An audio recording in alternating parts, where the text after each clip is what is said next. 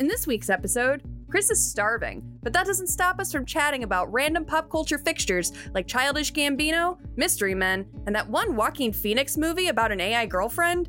Okay, it's a weird episode, but it's all happening now on Cover B.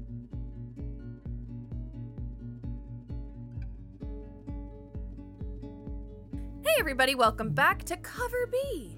Hello. Oh no, I have to sneeze. Don't sneeze. Don't do it. I don't want to sneeze. Don't sneeze. It makes my eyes itch. Don't do it.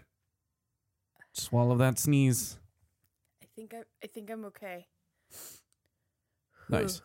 When I was a kid, there was a rumor floating around that if you, like among my fellow kids, that if you had to sneeze and you didn't sneeze, then you were taking a year off your life. Oh my god. You're just not expelling allergens. Yeah.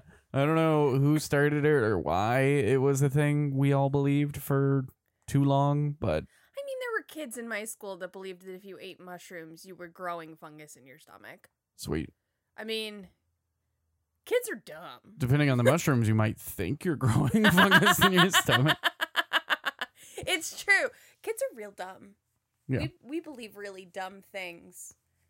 Anyway, you know what's not dumb? What's that? Comics. Hell yeah. Look at that segue. My segue powers no bounds. We got some comics to talk about, so we're going to talk about them. Yeah. And you're going to listen, whether Whoa. you like it or not. Okay, don't be rude. We want them to stay. Yeah, it's true. Except you, Jeffrey. You know who you are. It's fine, Jeffrey. I'm sorry, Jeff. He gets like this. Jeffrey at the subway. Will you start with the first comic, please? There's comics? Yes! Whoa. There are comics. I'm being told by the producer that there are comics. And I'm supposed to talk to them. I talk to the comics? No, about them. I talk about the comics. Yep. You read them. I read them?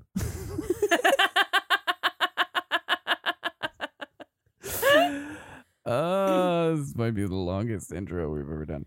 The Blue Flame. Number 1.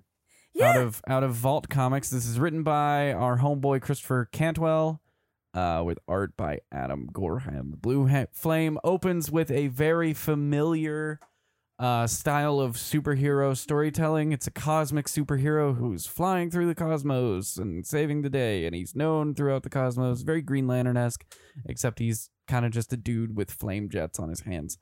And then we flash back to Earth. He's summoned into a tribunal in space, and then we flash back to Earth to see the Blue Flame's mild-mannered alter ego and kind of the life he's living as he and his fellow vigilantes prepare for a signing and photo op at a mall or something.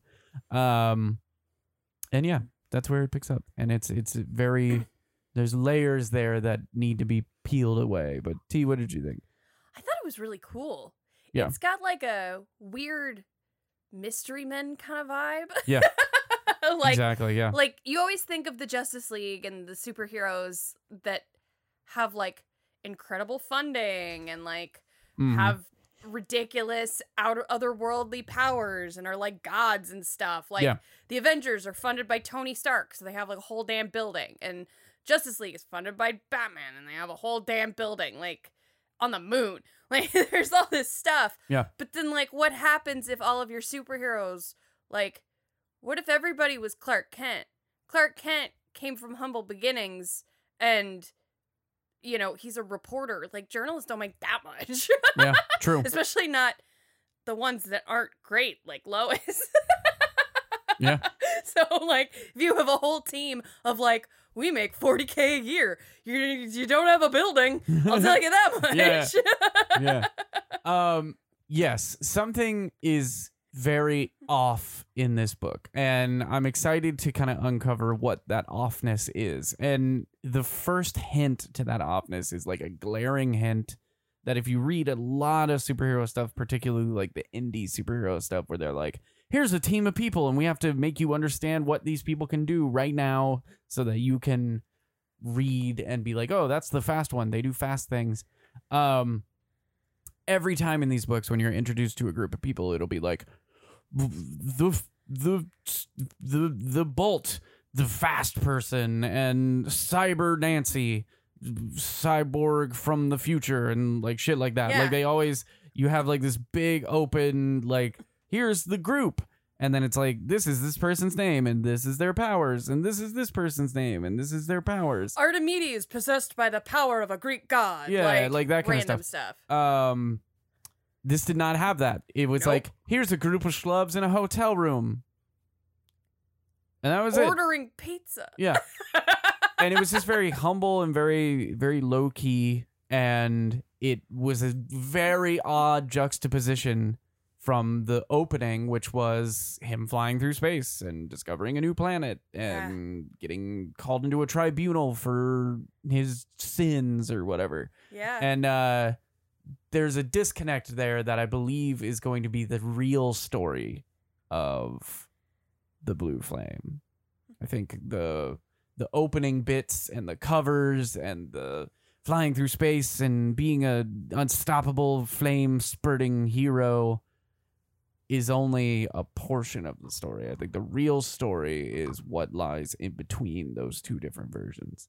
And that's a really creative superhero story. It's really cool. Cantwell is doing a really cool thing here, and I'm excited to see how this plays out.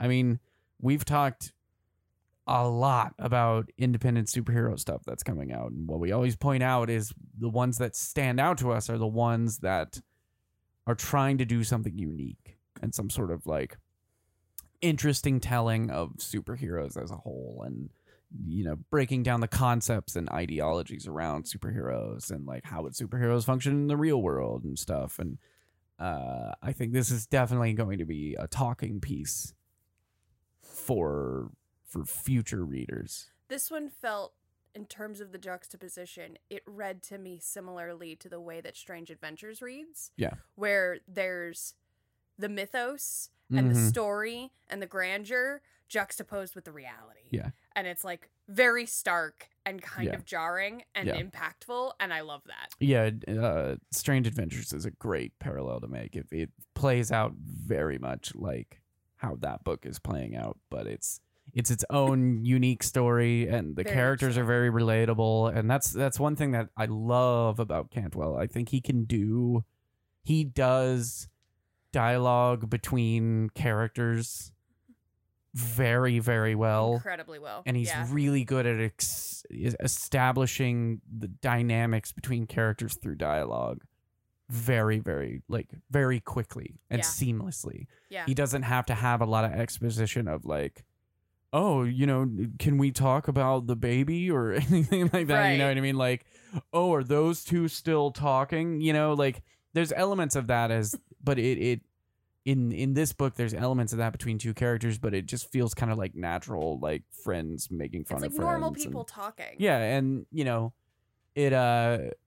he does a really good job just establishing character notes in dialogue. So like at one point they're like, so and so's drunk again, and it's like it's just like a passing. No one's mad about it. It's not like a big narrative thing, but it does establish, like, it gives us context for his character. Yes. So going forward, we have that note in our brains, and it's done just seamlessly through dialogue. Yeah. There's not a lot of like exposition boxes of like Derek and Judy used to date or any like dumb shit like that. Like it's just like, here you go. Like here's how people live and here's how people talk and interact. It's very seamless, and Cantwell is a very good writer at doing that. Like that's one of the things that I've read, by him is like that's his forte. Yeah, I guess is a good word. Is that something he's very, very good at, is just seamlessly introducing these narrative and character plot points. Yeah, so, I agree. My brain's forgetting words today. It's a good thing we're running a podcast. Yeah, right. Good thing I don't have to talk a lot. I haven't eaten much today. That's not true. I had a very big breakfast, and I haven't eaten since then. So I guess that's... It was an early breakfast. It was pretty early, yeah.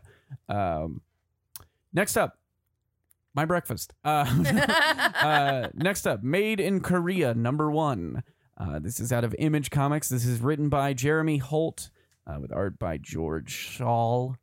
This is a cool book. It's about effectively a world where it hasn't fully been established yet, but something is causing birth rates and fertility in humans to go down. People ain't having kids no more.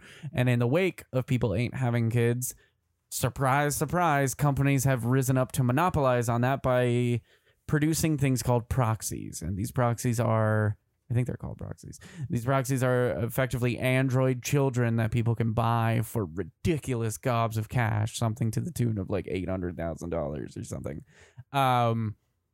And they show up and they act like a kid, and you put them into routines and you let them play and you let them go to bed and you feed them and all this junk, so that you can feel like you have a kid if you don't have a kid. It's a people Tamagotchi. Yep.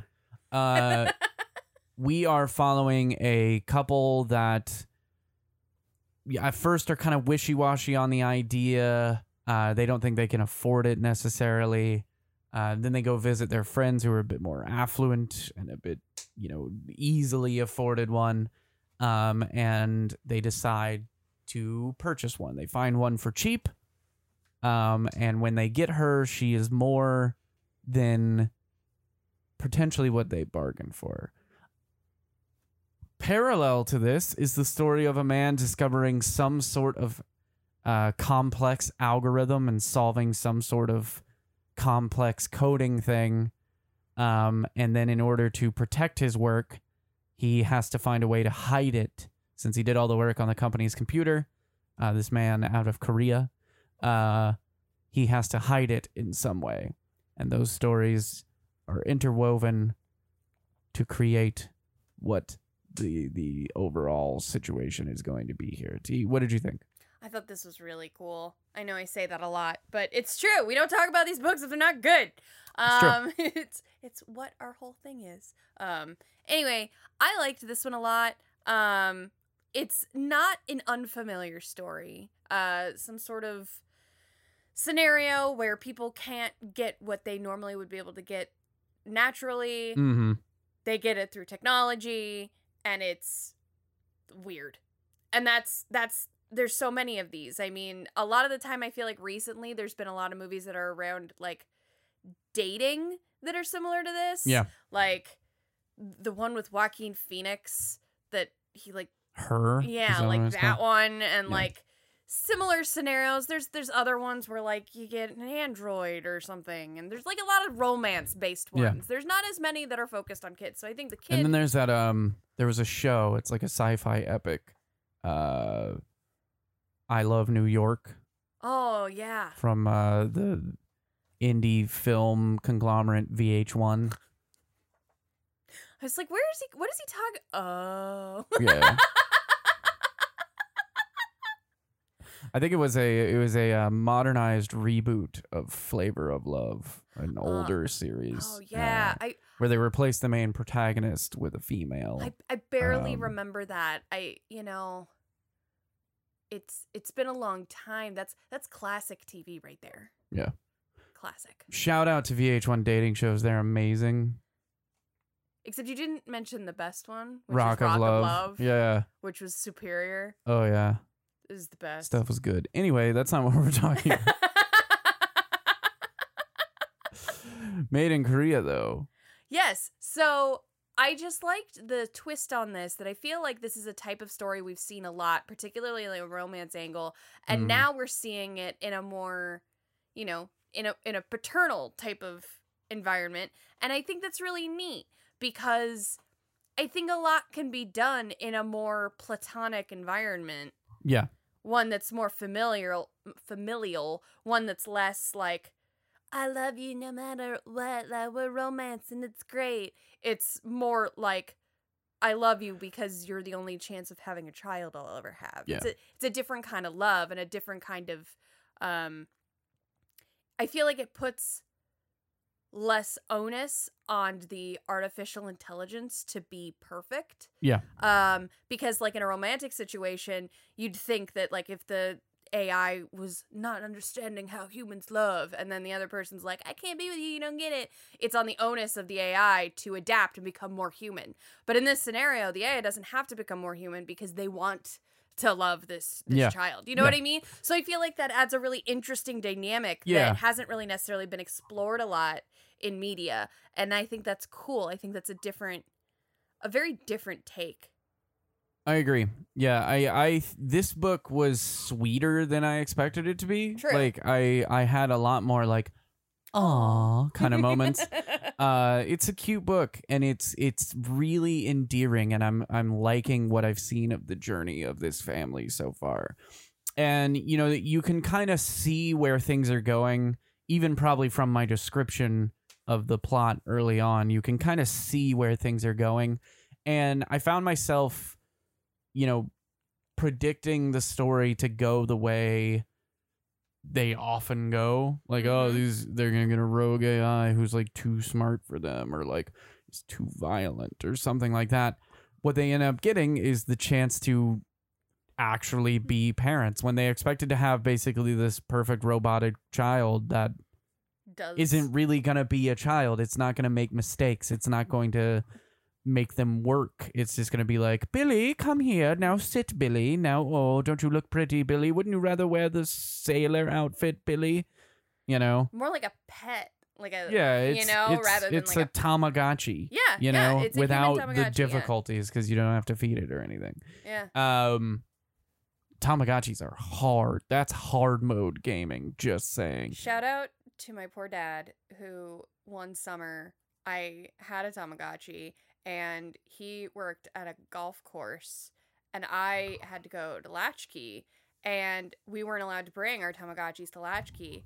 So I made my dad take my Tamagotchi every day with him to work at the golf course and take care of and keep alive my Tamagotchi, just so that when school started, I stopped caring and it died or whatever. I can just imagine your dad being like, hey, I'm stepping out for a smoke. And then he like steps out and he looks around and he just pulls this little pink egg out of his pocket and is like, my daughter.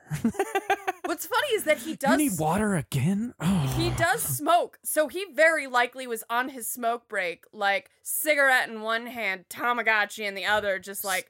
pounding the feed button. Yeah. Shout out to Dad and his due diligence. So yeah, it's like that's what they were expecting to get, is some sort of cyber proxy, some sort of like, this is going to fill the hole that a kid could bring you, but not really. It's not going to feel like an organic child. You won't feel challenged the way you would with a real kid. And what they end up getting is the chance to prove themselves as parents, and they do an incredible job. Like the mom right off the bat, right off the cuff, is already compassionate and like empathetic. And, the dad kind of comes in and is just right there. They love this kid and they're treating it well, and it's just very sweet. It was cool. This is going to be a very sweet book, and I think it's going to have a lot of kind of exploring what it means to be a parent sort of, work. And, that's cool. I like that. My only real issue with this book is that it has the most impractical bookshelf ever conceived by man. And I stared at the first panel with the bookshelf in it, and I was like, none of this makes sense. I need to see someone interact with this for it to make sense for me, because there's contraptions here that don't make sense, or the physics of it don't make sense. She ain't getting those books out. Those books are for show. Anyway, those books are cardboard. When you read it, hit me up on Facebook and Twitter and let me know what you thought of the bookshelf. And Jeremy Holt, if you're out there listening to this, George Shaw, also, if you're, I guess I should come for you, George. If you're out there listening to this, the F, man. Maybe we'll share a picture of it on Instagram. Yeah. F is that bookshelf. I love it. I love the concept of the room it's in. It's super cool. How I get the books out? We need to... Maybe there's a contraption like that at IKEA we can check out. When I need to... when I need to read my daily affirmation page out of The Secret, how am I supposed to get it out of that bookshelf? I don't know. George, what you got? Let me know. You're some sort of bookshelf wizard, potentially. And maybe you've created the greatest thing mankind has ever seen. But I don't know, George. I gotta tell you, George, I'm worried. Worried about that girl's literacy. We found her reading one book, and we were meant to believe that she read all those books. I think she just read one, George. I think she spent all night just kicking the walls until a book fell out, and she was like, "What's this? Left Behind? Good enough." Oh no. And we can hope not. Oh god. Anyway, moving on. Yeah. So, yeah. Finally, Mr. Miracle, The Source of Freedom, #1. This is written by Brandon Easton, with art by Fico Ossio. This is a new Mr. Miracle story with a new Mr. Miracle. This is not your typical Scott-free. So this is not the same Mr. Miracle from the Tom King, Mitch Gerard's Mr. Miracle run that was so hugely popular. This is focused on Shiloh Norman. He is a black man who was the protege of Scott Free back in the day. It may have been Thaddeus. I think Thaddeus was another Mr. Miracle. Thaddeus Brown. He may have been the protege. He was a protege of a Mr. Miracle. Get off me. I believe it was Thaddeus Brown. There's a lot of history in comics. I'm not an expert. You shouldn't be listening to this. Why are you still here? Anyway, Please thank you scaring away the listeners. Thank you for staying. So this book comes out of DC Comics, the same people that bring us Spawn and Spider-Man. You're killing me. Just, Our how many listeners has just like tanked, and they're like, okay, he's absolutely lost his mind. How many We're listeners can I get rid of in one short amount of time? Don't believe that. I know what characters come out of DC. Okay, I'm fully aware. Which one is that? The Bat one. The Bat one and the Super one. Okay, cool. Yes, Bat Guy and Superman's. Mr. Miracle. So this is Shiloh Norman. We follow Shiloh Norman as he's kind of just living his life, doing his thing, doing his... So for those who don't know, Mr. Miracle's whole thing is that he's a master escape artist. The Mr. Miracle that's most known is named Scott Free. That name was given to him kind of as a joke from his adoptive parent on a horrible, horrible world apocalypse. Yep. And yeah, he is an escape artist. He was raised on Apocalypse and learned how to escape stuff good. He's actually technically a new god. There was a exchange between the people of Apocalypse and the new gods of kids, and he was the kid that got traded. He drew the short straw, I guess. Yeah, for real. Very and so short. he learned how to escape good, and that's his thing. And if you haven't read the Tom King miniseries, go read it. It's very good. This one is shaping up to also be cool. Lots of racial undertones. This seems like a more cultural look. It's not the same tone as the Tom King series. It's less of an introspective of the character himself and more of an outrospective. Is that even a word? Anyway, I'm saying it. It's an outrospective. Deal with it, English nerds. Of which I am one. Anyway, outrospective of being a hero and also being a black man. There's a lot of conversation about that. There's also going to delve a bit into the overall, I guess, future of the Mr. Miracle brand and Mr. Miracle's ongoing history. We've seen this character already. I don't know if he's been Mr. Miracle before. I honestly don't know if he's been Mr. Miracle before in the comics before Future State. And then in some of the Future State stuff, the Superman book, we saw him pop up and do his thing. We saw him kind of as an active hero. Here we're seeing, I'm guessing this takes place before the stuff from Future State. We're seeing him kind of get into the swing of having a brand. He's got an agent. He's really loving the celebrity of it. but he's very protective of his secret identity. Honestly, because he's worried that if the world finds out he's a black man, he'll lose respect, or he'll lose clout, or he'll lose himself even. Amongst all this, someone is claiming that he stole the Mr. Miracle name. He is not the rightful owner of it, and he's having to deal with that happening while doing things like trying to date people and not randomly be a dick to them. And come up with his next way to stay relevant on social media and stuff like that. So, see what you think. I thought it was a really interesting take. I think there's a lot of potential in the depiction of an imperfect man hiding for completely valid reasons, but just because, he has these societal restrictions and these fears and he does this stuff, it doesn't make him like a perfect person. Like sometimes you get these scenarios where you have a character and like they're always depicted as just like inherently perfectly good. Yeah. And even though if they were to out themselves, it's purely on society. It's purely like if they see him poorly, it's all judgment. But like he's got some issues. Like, he's got an attitude. He doesn't handle a date very well. It's not great. Like, he is all about the brand and, like, he's flawed. And I think that's nice. I feel like that brings depth to a character because everybody's flawed. Like, I think it's more interesting when you give more realistic characters in realistic situations. Now, all that being said, I will admit, I'm a huge nerd. And I was like, this book is fine. Until the last page, and then I was like, hell yeah, let's go. yeah, fair. Yeah, like for like the really weird minimalist back end DC nerds, last page is all for you kids. And it's awesome.